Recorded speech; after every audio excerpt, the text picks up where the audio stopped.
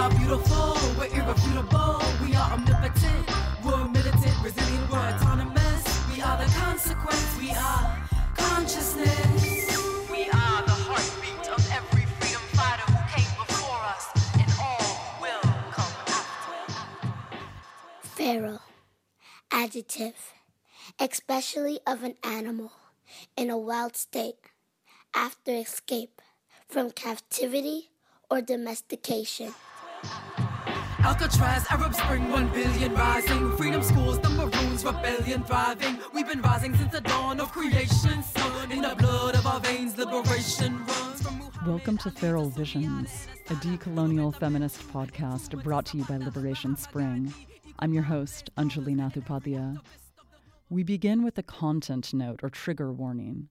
Here at Feral Visions, we go deep, and that often means courageously addressing white supremacist, imperialist, heteropatriarchal, capitalist, settler, colonial violence in order to support healing and transformation. Bypassing isn't an option. The only way is through. The time for denial is over, and today's a great day to keep it real. Amidst the show's focus on unapologetic truth-telling, then, please practice excellent self and community care while listening. Where we can all attain emancipation from oppression, break the chains from Haiti to Tibet and worldwide. Don't forget the resistance in our roots and resilience in our breath, in the blood of our veins. Liberation runs. We are standing on the shoulders of the ancient ones. Understanding of consent individualistic. Is it speciesist or human-centered? If you value consent, let's talk about robust, stronger understandings of this practice than the way that it's typically talked about within the status quo, especially, say, in the settler colonial U.S. So y'all know that we keep it survivor-centered here at Liberation Spring. And so trying to learn about consent from rapists, for example, would make no sense. And similarly, I would go so far as to argue that trying to learn about consent from settlers in a colonial society also doesn't make very much sense. So consent is a mode of perception that allows us to evolve out of some might equals right bullying mentality. Because colonialism is actually rape culture. And for sure on, Turtle Island or so-called North America, rape culture was systematized via colonialism and is still, institutionalized via ongoing colonialism. So the mainstream is unapologetically non-consensual within the settler colonial U.S. and Canadian societies for sure. This is obvious when we see how normalized force and domination is, from the military to cops to abusive relationships to sexual assaults.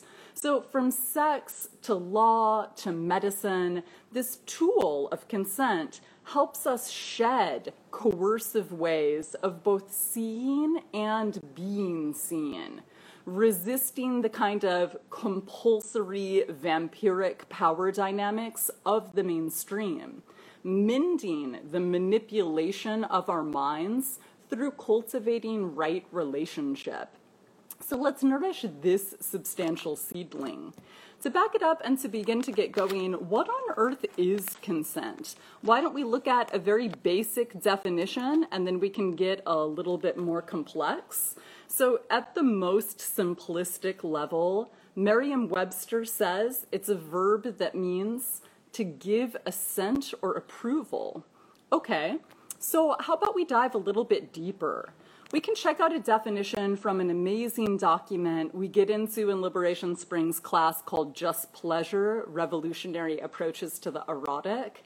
It's called Violence on the Land, Violence on Our Bodies, Building an Indigenous Response to Environmental Violence. It was created in a partnership by the Women's Earth Alliance and the Native Youth Sexual Health Network. And please check out these organizations if you're unfamiliar with them in this document, because it's pretty rad. So they define free, prior, and informed consent in the following way. Quote, an internationally accepted principle that recognizes Indigenous peoples' inherent and prior rights to their lands and resources and respects their legitimate authority to require that third parties enter into an equal and respectful relationship with them based on the principle of informed consent, end quote. So what does this actually mean in practice? Here's one example from a graphic courtesy of Warrior Publications that the Kinder Morgan pipeline can't be built without the consent of the Secwepemc people and other nations whose territories would be impacted by this proposed project. And as we can see them actually clearly communicating here, quote, "We've never provided and will never provide our collective, free, and informed consent, our collective, free, prior, and informed consent, FPEC, the minimal international standard to the Trans Mountain Pipeline Project," end quote. And thank you for sharing the link to the Land Body Defense org right in the chat, Parni. I appreciate that. Again, it's really worth checking out if folks have not scoped out this legendary document. And also on that front, if anyone's unfamiliar with Tiny House Warriors, please check them out at your earliest convenience and see how we can potentially materially support them. They've actually got an open invitation right now for land defenders to come support them. And for folks who can't make that commitment, they also need monetary and other forms of support.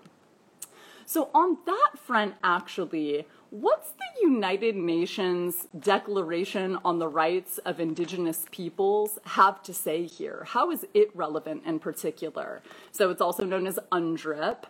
It was adopted in 2007 by the General Assembly, even though 4 countries voted against it. Would you like to guess who? The US, Canada, Australia, and New Zealand. I'm using the name New Zealand and not Aotearoa, the actual real Maori name, intentionally here. So the colonial government of so-called New Zealand was not feeling this. They voted against it. And so before we dive in, it's important to name now, the UN is a colonial institution. So we know they're not going to advocate anything particularly liberatory. That's important to remember.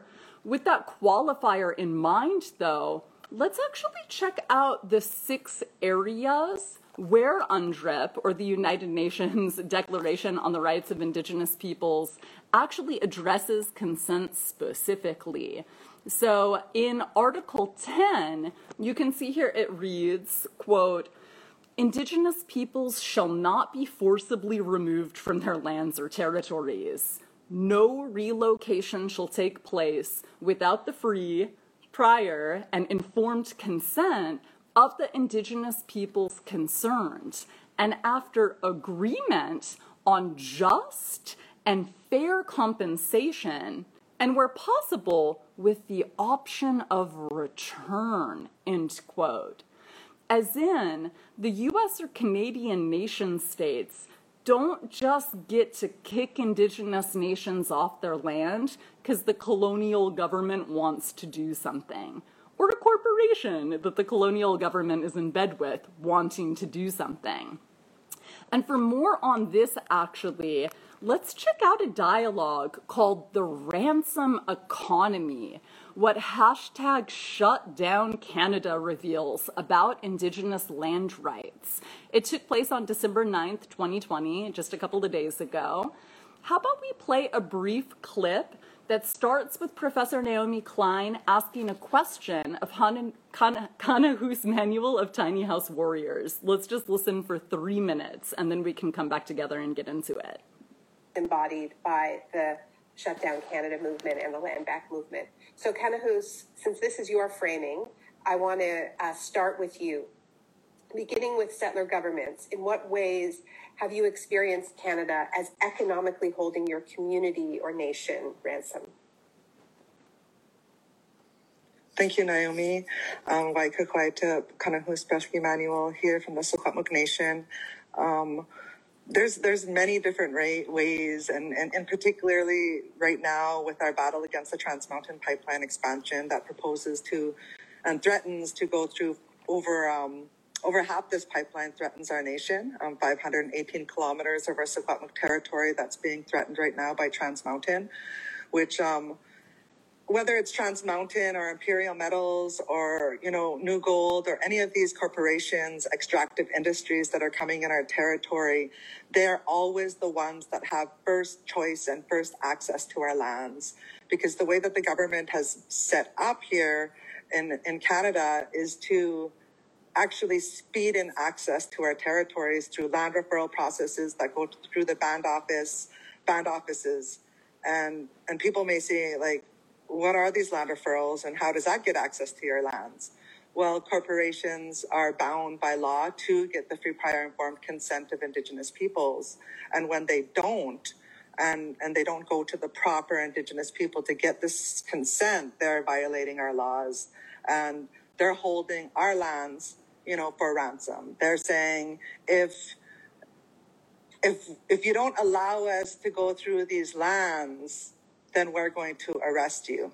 We're going to apply for injunctions. We're going to use the police and get enforcement orders, and we're going to physically remove you from this land. And my father called these injunctions Canada's legal billy club, but there's many different ways that Canada has gotten access to our territories without our consent. It's been happening since Canada first set foot on our lands. And therefore, I say that our lands have always been held ransom by Canada. Yet Canada continues to say that whenever we blockade, like right here, where we're blockading the Trans Mountain man camps, that we're holding the economy ransom. And every time that Native people stand up, that we're holding the economy ransom. But it's the opposite of that, because our economy is Indigenous economies, and that includes the caribou, the moose, the deer, the salmon, the waters, everything that flows from our land, our culture that flows from our land, our language that flows from the land.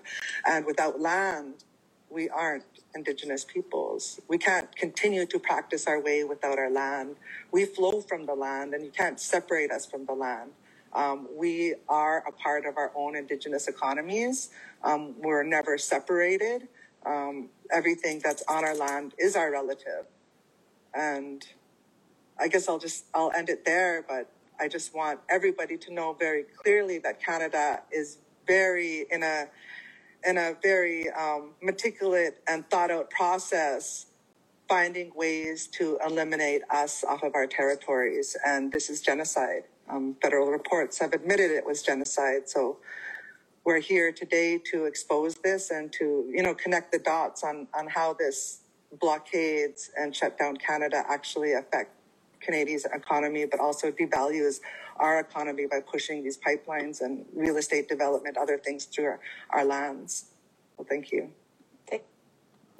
How very interesting. I'd be curious to get a sense of what y'all took away from that. If you are down to share any takeaways in the chat, that would be rad.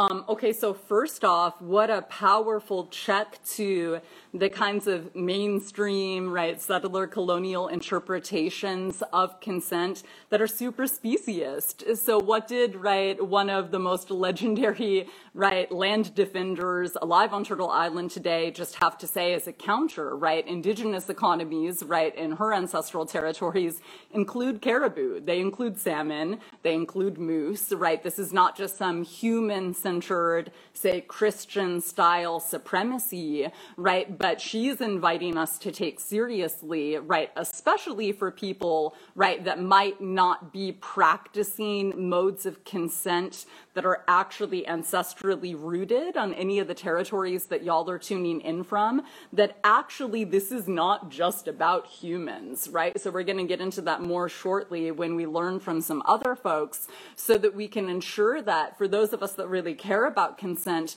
we're not being speciesist or just human-centered, but we're taking consent even more seriously, because we're absolutely capable of that. And isn't that so very interesting? So for folks who, are either tuning in from the Settler Colonial Canadian Society, or for folks that are familiar with this, amazing, Shut Down Canada movement that has been taking place for months now, wasn't it so clarifying to hear how she just broke down the mainstream colonial gaslighting, right, or propaganda around, right, the brave and necessary work of so many land defenders, right, from one side to another coast of the settler colonial Canadian society, saying what specifically, right, this settler colonial Canadian society says to land defenders, right, you're allegedly holding the Canadian economy ransom, right? But how did Kanahus just completely flip, right, that kind of lie on its head? Did you hear what she said? What did she say? She said, no, Canada has been holding Indigenous peoples ransom since Canada, right? So let's not get that twisted, right? Let's make sure that we've got any kind of historical grounding if we're actually serious about trying to understand what's taking place right now. So I especially want to, right, invite y'all's attention to that gaslighting, because it's so pernicious in colonial spaces like the US or Canada, right? Parney sharing, thank you. I was not aware that human-centeredness is a Christian concept. Is it also from other religious perspectives? Yeah, you're welcome. So this is one of those areas where, just like some of y'all know, right, from Liberation Spring classes, one of the sort of methods I invite us to consider is to unlearn and then to remember, and then we can imagine. So in terms of unlearning, I bring in the Christian supremacism, because that's still what's mainstream in the settler colonial US, right, society, and probably Canadian society also, I would imagine, but I want to speak to that humbly because I know less about that context.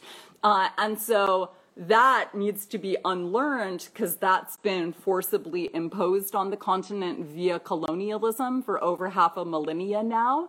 And then after, right, we unlearn, right, at various stages personally, but then also systemically, right, that Judeo-Christian supremacism that's the norm in the colonial society, then we can see, when it comes to that remembering part, right, of the pulling weeds, planting seeds paradigm we get into here, what that actually looks like within all of our ancestral traditions, right? What are our people's relationship with animals? Is it, for example, this kind of dominion style approach that we see language for in the Bible, right? Humans as, right, dominating and domineering over all other life based off of this unnecessary hierarchy, right? Or is it something more consensual, right? Like what Kanahus was just sharing from her ancestral tradition, and what is for sure the case in so many different traditions, although that remains to be seen, right? Parney sharing, just clicked why BIPOC are dehumanized by white supremacy. Well, isn't that so deep also? Because that speciesism is at the crux of why, when people say, like, oh, this cop was treating me like an animal, that is an insult, or that is horrifying, because of, within the settler colonial society, this human supremacy over animals, right? It's not a consensual, respectful relationship. It is one of domination, right? Of objectification, of violence. So yeah, you're welcome for that for sure. And so when Kanahus Manuel just shared with us, right, what she did, it's actually further backed up by another section of UNDRIP that we could have a look at now, the United Nations Declaration on the Rights of Indigenous Peoples. So how about we also scope out Article 11, Clause 2.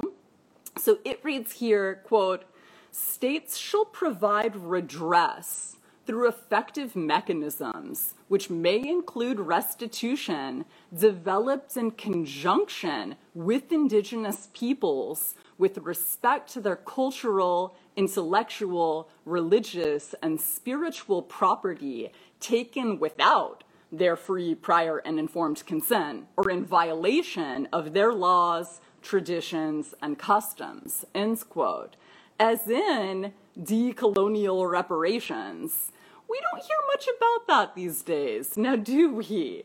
And the document continues, actually. If we scope out Article 19, you can see here, states shall consult and let's be on the lookout for this consultation. We've got to get back to that later.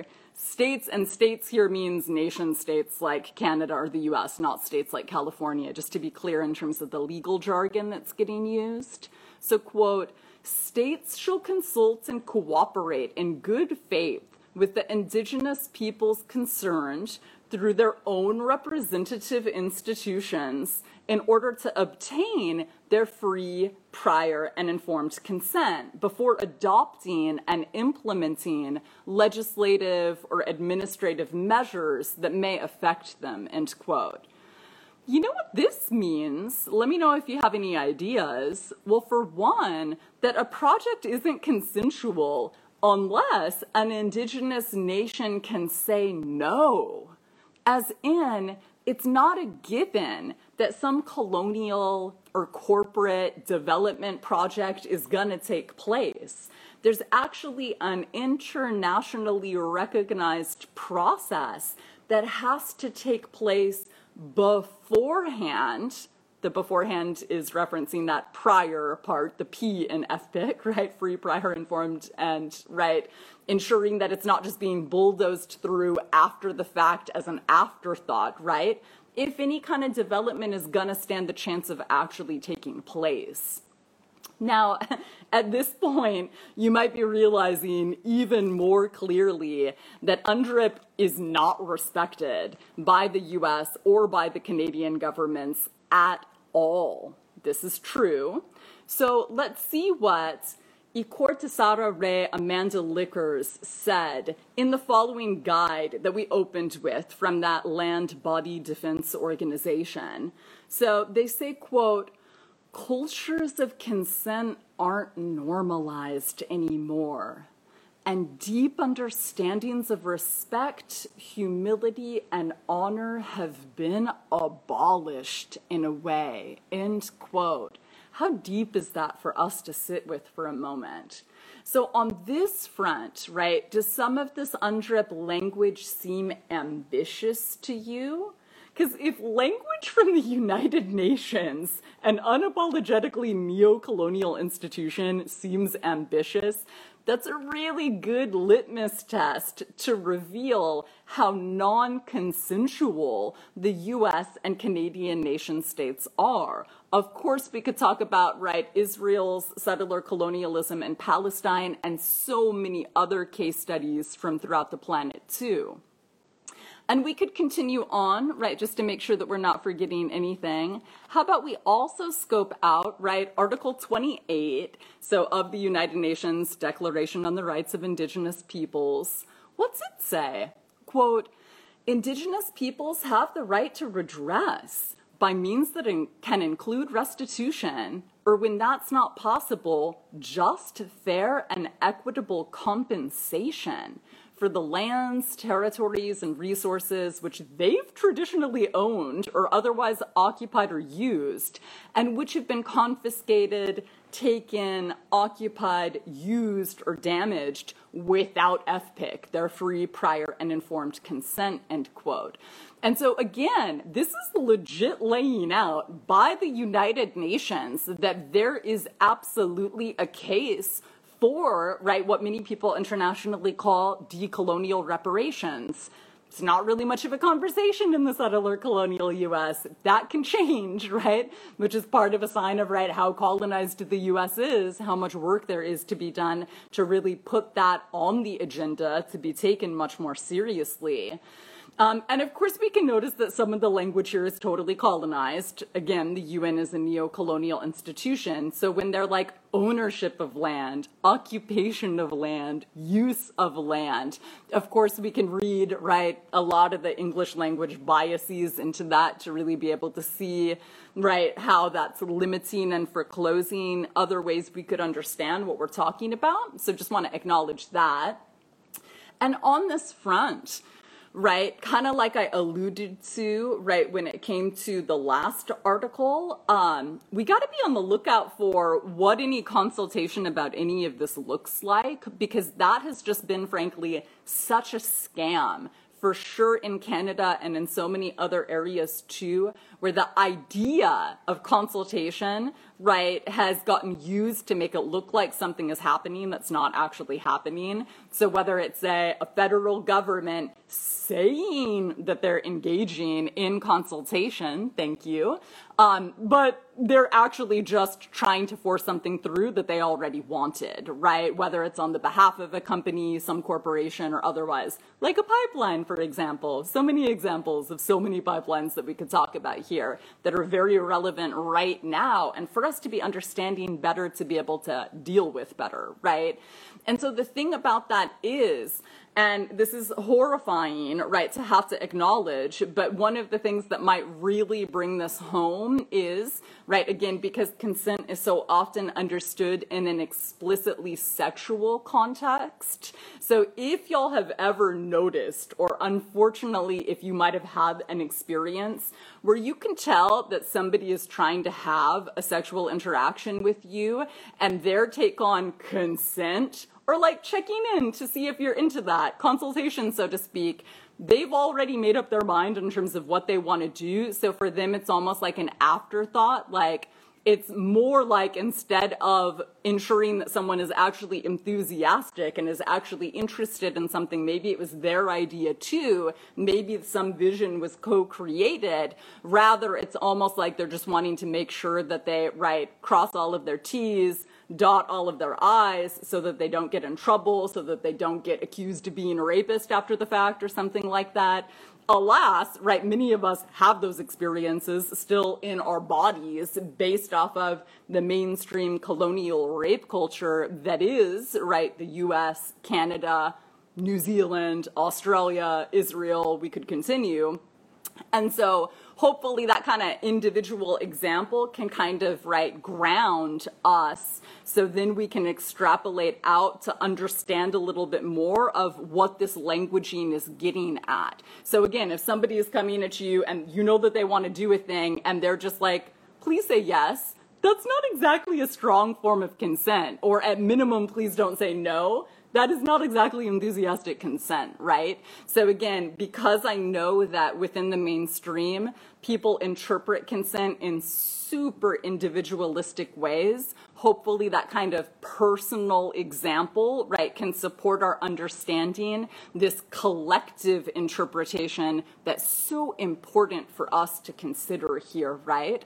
Because again, right, we've been talking about, for the history of Liberation Spring, how individualism is one of the bedrocks of capitalist propaganda, right? How hyper-individualism is absolutely a cornerstone, right, that keeps our minds colonized by capitalist propaganda. And so that's why it's so important for us to not only understand consent in an individualistic way. Because you see what that kind of interpretation does? It's got us divided and conquered at the beginning of the conversation. And this is why, right, like we've looked at in so many Liberation Spring classes, so many, especially third world peoples, liberatory movements have non-negotiably asserted, right, we're collectives, right? Like for those of y'all that in various classes actually that I've taught in the past 12 years have watched the documentary Century of the Self. When we look at episode 3, right, where some Black Power activists were talking with some white leftists at this horrific institution called the Esalen Institute, right, in so-called Big Sur in California, right, and these white people are like, develop yourself, right, and the Black nationalists are like, no, your understanding of self-development divides and conquers us, and our understanding of liberation is actually collective.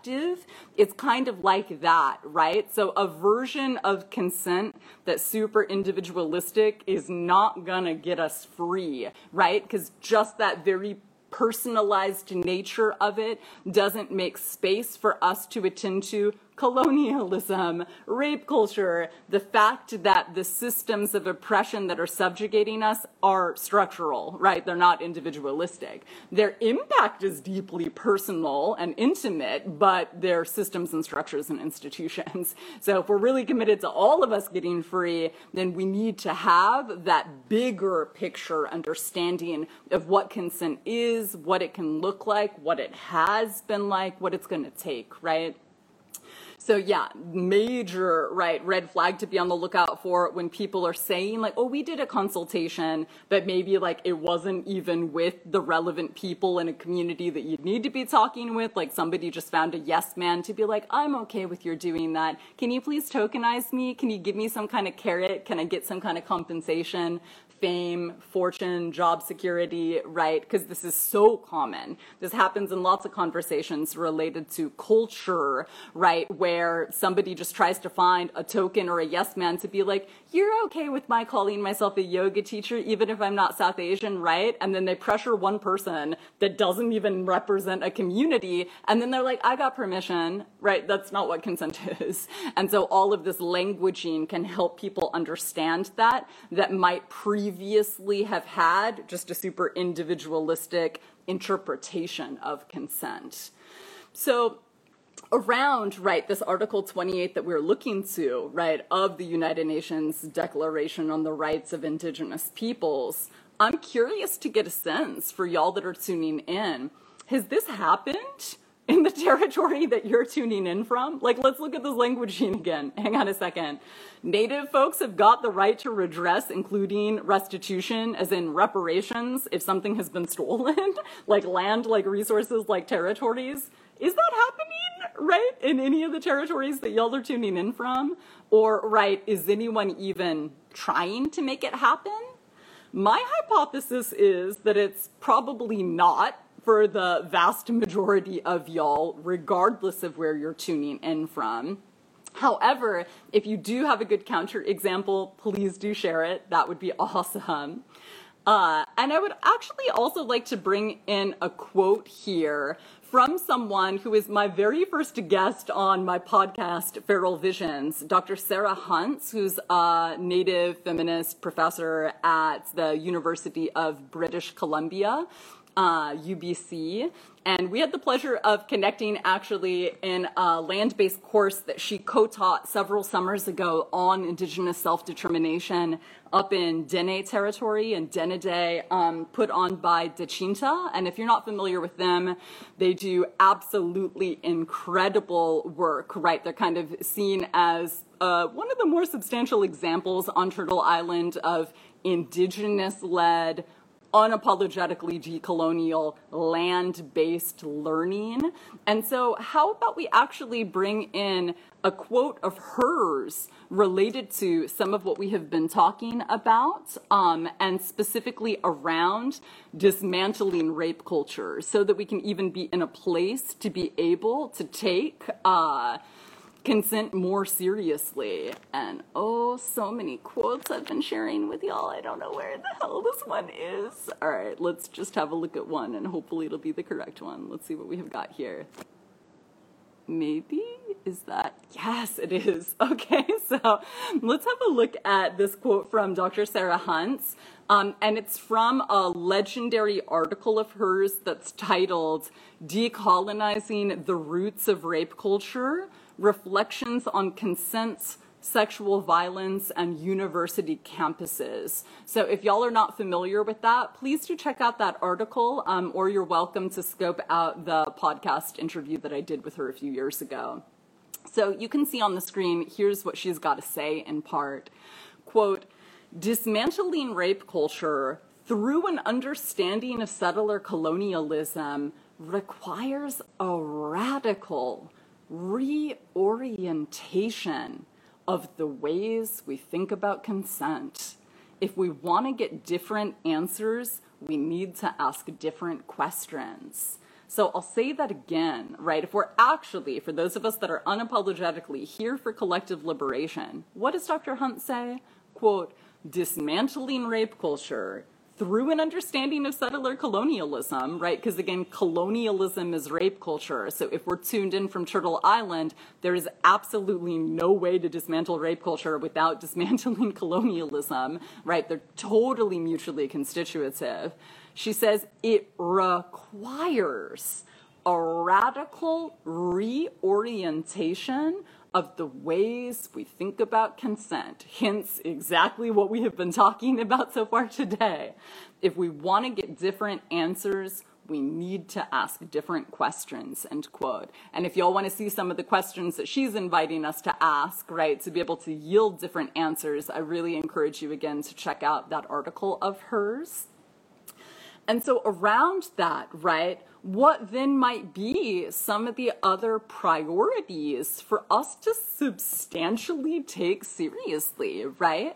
How about we look at just the last couple of areas, right, from UNDRIP so that we really have a comprehensive understanding of, right, what this is supposed to look like internationally, allegedly anyways. Somebody tell the U.S. government.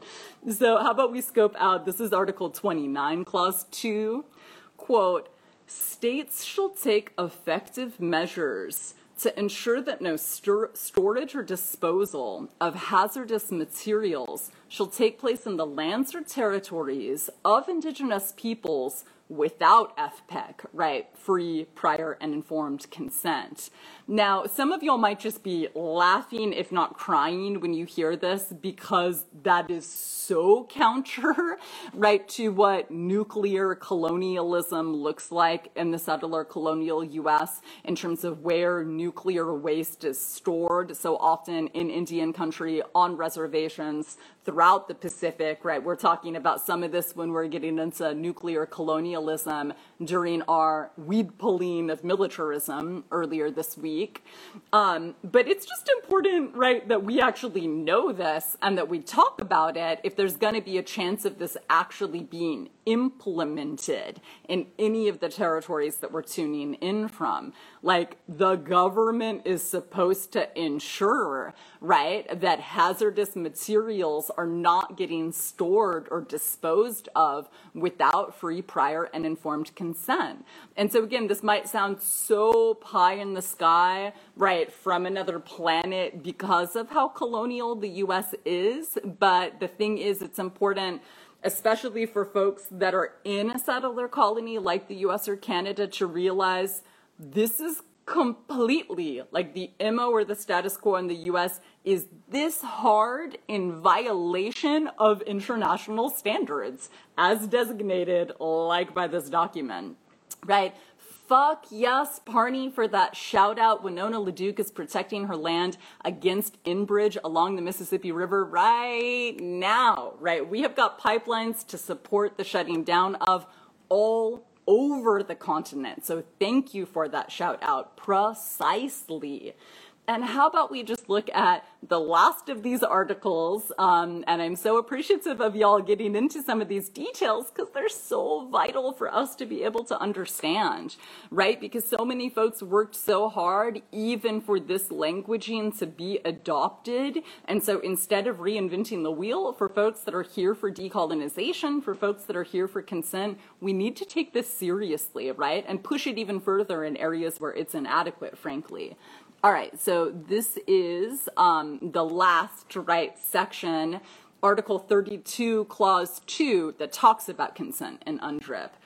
How about we see what it says, quote, states shall consult, oh, that consultation again, we got to watch out for it because so often it's just, right, this kind of performative gesture that doesn't actually ensure FPEC, but states shall consult and cooperate in good faith with the Indigenous peoples concerned through their own representative institutions in order to obtain their free and informed consent prior to the approval of any project affecting their lands or territories and other resources, particularly in connection with the development, utilization, or exploitation of mineral, water, or other resources, end quote.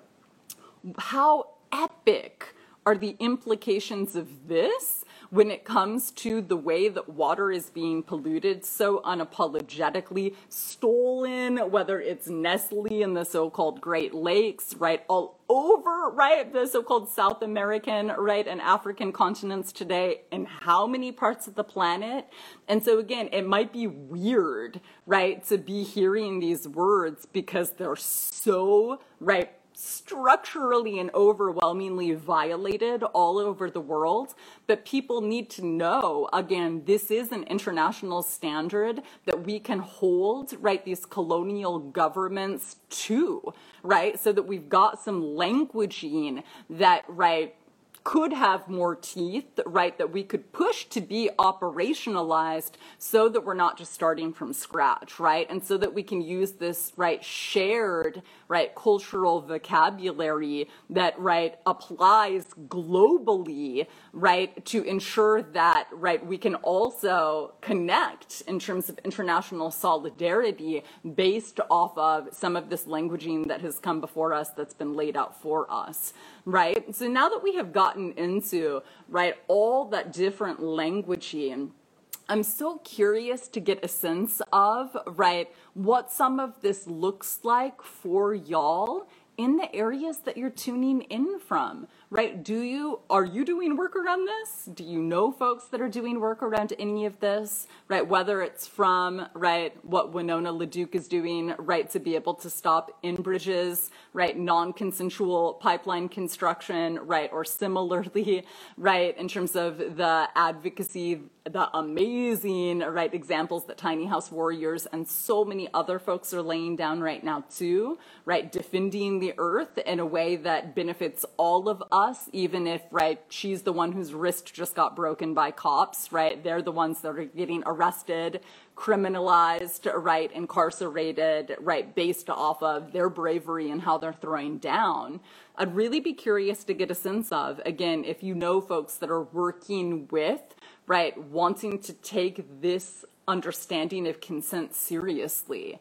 And to take it back, actually, right, so we know that consent is not just individual. Like, for people that get, say, within the mainstream, allegedly people act like, say, being a rapist is one of the worst things that someone could be, right? Rape is allegedly one of the worst things that somebody could do or could experience, right? And so if that's that serious, right, which people rhetorically act like it is, when it comes to, right, our individual bodily autonomy, right? How about we expand that out in terms of orders of magnitude to honor, right, how much deeper the violation is when it comes to collectives of peoples, right, like nations, right, native nations being violated based off of how non-consensual these colonial institutions are, right?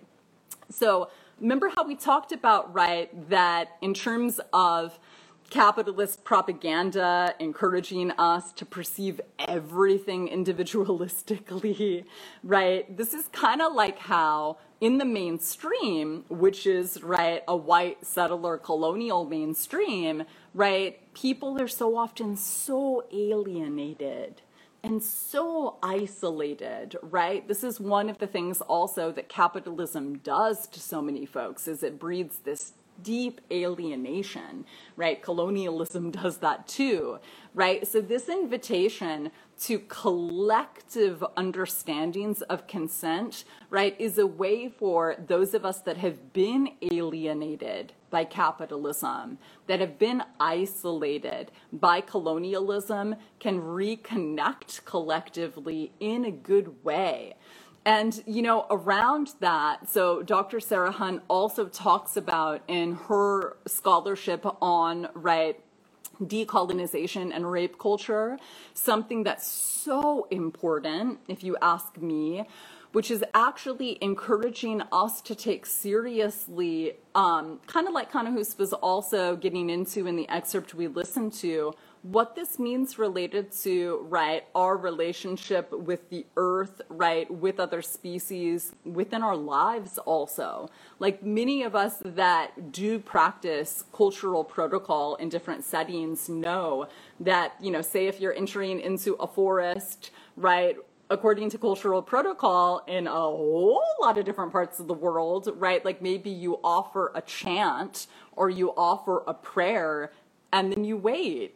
And then you see what the response is that you get. And then that determines whether you actually enter into that forest or not, right? And so I know that even hearing me say that can potentially be heartbreaking or devastating for folks that have been, right, severed, especially violently, from your cultures, including forms of cultural protocol. And so that's why, right, it's so important for us to, right, see what that looks like on the territories that we're tuning in from. And then also, if those are not our ancestral territories, to potentially see, right, what modes of consent did your ancestors practice potentially? And maybe there might be some things that you're not into that you decide isn't a tradition that you want to carry forward. However, where we're able to engage in that memory work, as challenging as it might be, that's real for a whole lot of us, right, if not most of us potentially in settler colonial settings, right, at least then we've got the option to potentially, right, embody some of that if we have done that memory work to be able to even know what alternatives exist. Now, I know that I have shared a whole lot, so I do want to, right, invite y'all, if you've got questions or feedback, right, maybe something that was really, right, animating for you that we've gotten into, please feel free to share in the chat. I'm super curious to get a sense of what y'all are sitting with related to consent. And, you know, it's also just so important for me to name, so one of the ways that individualistic modes of consent can really mess with us is, again, when it comes to obliviousness about cultural safety in colonial settings, right? Have you heard the term cultural safety before? You're welcome.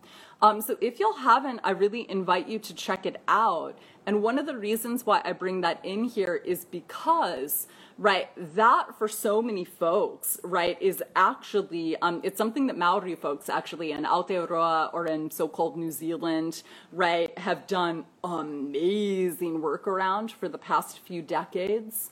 Right, cultural safety has epic implications when it comes to consent, right, especially when it comes to colonizers vampirically taking a la rape culture. I want something, I'm going to benefit from it, it's mine, right? So what would cultural safety counter with?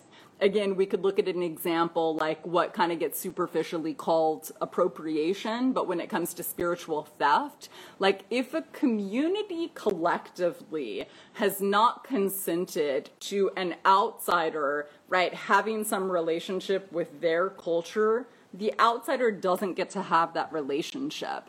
And I bring this in because, right, it's so widespread in the mainstream for us to see this paradigm where, say, the mainstream term is culture vulture, but that is kind of speciesist, right? Some thief, some appropriator, right, will try to justify, right, them being culturally unsafe, right, them being non-consensual by saying what? Like, I know a person of color and they said this was okay, right? Or I know someone who's a woman or who's poor or who's fill-in-the-blank identity and they authorized this. And so I'm curious to know if any of y'all have heard that claim before. The thing is, when we think about collective consent, we realize immediately that's not a legit claim, right? Or when we think about, right, beyond collective consent, also when we think about cultural safety, then it's obvious that that's not a legit claim. Because if you didn't get permission from everyone collectively, then stealing from somebody else's culture or land base or territory isn't acceptable, right? And so do you see how also, right, this collective understanding of consent that we've been talking about and cultural safety also as a paradigm, it can help us counter, right, that kind of super popular paradigm of people just trying to find a token that's like, they're from your group and they said it's okay, so I'm going to keep doing whatever I want as some, right, thieving opportunist, right? You see how that paradigm provides some language to help us counter, right, when people are, right, being vampires, so that then we can say, like, oh, actually, that's not culturally safe. Like, as a collective, our community didn't say, you're allowed to sell some, right, monetized version of our culture, right? Or you're allowed to invade our territory, or you're allowed to pollute our water. Like, within our culture, you don't get permission by just finding one yes man, so to speak, or yes person, right? And just tokenizing them, just giving them some incentive or some reward, and then surprise, surprise, right? Some sellout, so to speak, sold out and was like, you can do whatever you want. I said it's okay. If that's not even the decision-making process that's culturally relevant for our peoples, that doesn't count, right? That is null and void, so to speak, right? So that's also part of why some of this languaging can be so beneficial to counter that kind of stealing, right? Whether it is of land bases, of water, of other species, of components of our cultures, or whatever some colonizer is trying to take from us non-consensually in some kind of coercive way, right? Where there is manipulation. And so around that, I would actually also just really want to invite you to check out, there is this so many rad, right, Maori pieces to scope out from Aotearoa related to cultural safety, right? But there's one medical, right, journal in particular, an article that's called the following. There's consent, quote unquote, and then there's consent. Mobilizing Maori and indigenous research ethics to problematize the Western biomedical model. I'll say it again. So this article is called, right, and it actually just came out this year. There's consent, quote unquote, and then there's consent. Mobilizing Maori and indigenous research ethics to problematize the Western biomedical model, right? And one of the reasons why I want to bring in this piece in particular is because it actually gets into the history, right, of this notion of informed consent in a medical context, right? And then it helps us understand, right, in case this isn't super clear for us, how completely inadequate and unacceptable that mainstream medical model of informed consent is, right, for oppressed peoples. Right, so kind of getting into, right, especially when it comes to, right, the Nazi Holocaust, how some, right, biomedical model takes on consent, right, emerged out of that in a way that, right, is already incredibly sketchy historically, because it's like, oh wait, why did it have to take a Holocaust on the European continent for people to start, right, taking consent seriously when it comes to medical experimentation? Because you know what, that already doesn't even acknowledge so much non-consent that has been happening via colonialism for centuries prior to World War II, right? And so again, for those of us that care so much about consent, right, that we're committed to doing better than that, right, there's really nothing like scoping out some of this amazing research and best practices from Native communities that are saying, oh no, that's actually inadequate in terms of meeting our needs. Like, here are some more substantial, right, ways of practicing consent that could actually be much more meaningful. And you can better believe one of the principal things that they get into is, again, cultural safety, and is also, again, collective consent. Because if we're divided and conquered at the beginning of talking about consent, that's not the most auspicious beginning, right? I could even share just a little bit of, right, the abstract of that paper to really encourage y'all to check it out.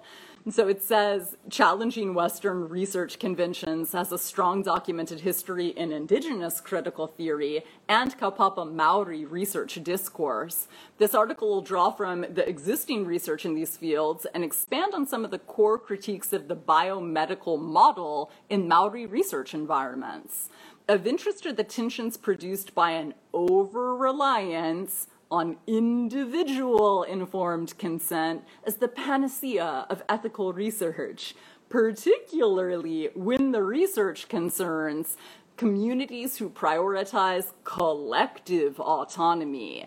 These tensions are further exacerbated in research environments where knowledge is commodified and issues of knowledge ownership are present. So here's what I was referencing related to thievery, appropriation, everything that we've been talking about together, right?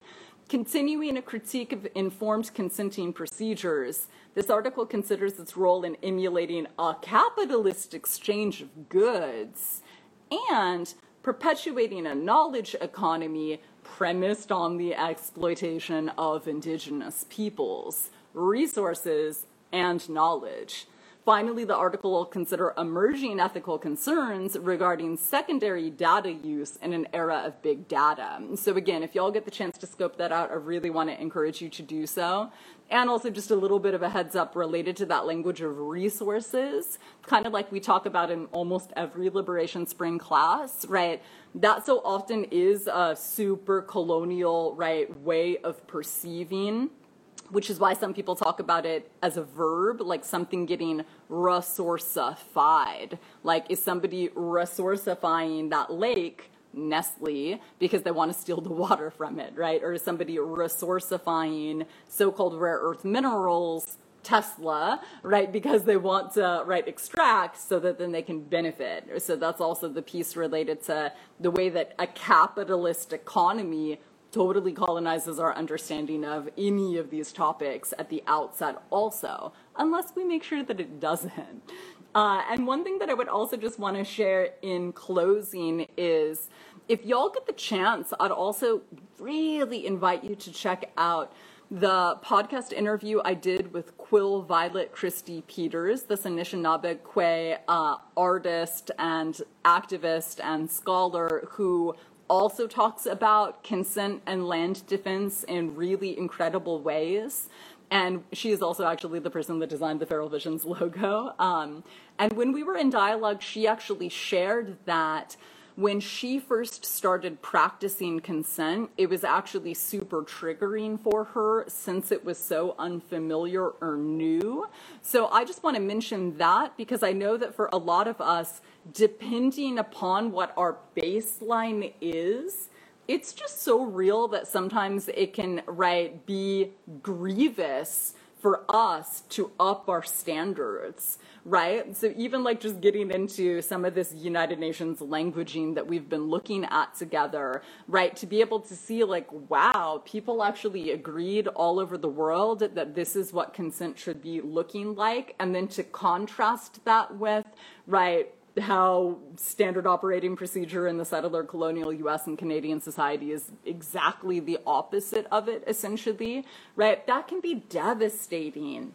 And so I really just want to honor, right, as we're imagining practicing consent in even more robust and substantial ways, right, it can be heartbreaking to acknowledge what we might have previously experienced that was unapologetically non-consensual, right? And how that impacts what we bother even saying or not, what we bother even dreaming or not, how we show up and how we don't, right? Like if you said no, do you imagine that somebody would even care? And if you've said no so many times and somebody didn't care, does that mean that eventually it impacts whether or not you even bother saying anything? Because this happens collectively, right? When it comes to thievery, when it comes to our horizon of our imagination more broadly. So just wanting to put that piece out there related to grief, right? And real invitation to honor, right, with the topic that can be super evocative, right? If that's at all relevant for any of y'all, right, to encourage yourself, right, to see, right, where you might be up for it, right, if there are some feelings that might emerge that you might be open to acknowledging around all of this. So just wanting to put that out there. Well, I can't believe that it's already just about time for us to begin wrapping up. So in closing, if you want to share any feedback related to this, I would love to hear it. Feel free to share it in the chat. Also, if you know anyone that might benefit from, this dialogue related to consent, I totally encourage you to share it out. If you're able to kick down any kind of donation to be able to support this insurgent intellectual production, that would be rad via PayPal or Patreon. And also, we did a shout out to so many rad organizations that desperately need support, monetarily in terms of, bodies on the line. So please do check them out, Tiny House Warriors and others. That would be really amazing, and I imagine potentially super inspiring for folks. Don't plagiarize me. If you want to share any of these ideas, please cite your sources. And thank you so much for that shout out, Parney. I appreciate it. All right. Can't believe we're wrapping up our second to last week of Weeding and Seeding. I really hope to see y'all next week for our closing week of the autumn prior to the solstice. All right, that's all for now. We can go ahead and close out of respect for y'all's time. That's it for today's episode of Feral Visions, a decolonial feminist podcast brought to you by Liberation Spring. I've been your host, Anjali Nathupadia, and I thank you for listening. I'm also curious to know what this dialogue evoked for you. I invite you to post your reflections and questions in the comments section below to continue our collective journey of unlearning, remembering, and imagining. If you want to share feedback, such as segment ideas or potential guests you'd like to hear on the show, email liberationspring@gmail.com. And don't forget to follow Feral Visions on SoundCloud or iTunes, where you can find our show archive. If you'd like more information on this show's topic or to donate to the project, check out liberationspring.com. Thanks to Catherine Petru and Nicole Gervasio of our technical production team, and Climbing Poetry for our theme song. Be sure to tune in for next week's episode. And, in the meantime, let's make our ancestors proud. The power of the people is louder than the evil, deceitful and coward. People in power, all power to the people. It's the hour of the peaceful. Freedom is ours, yeah. Freedom is ours.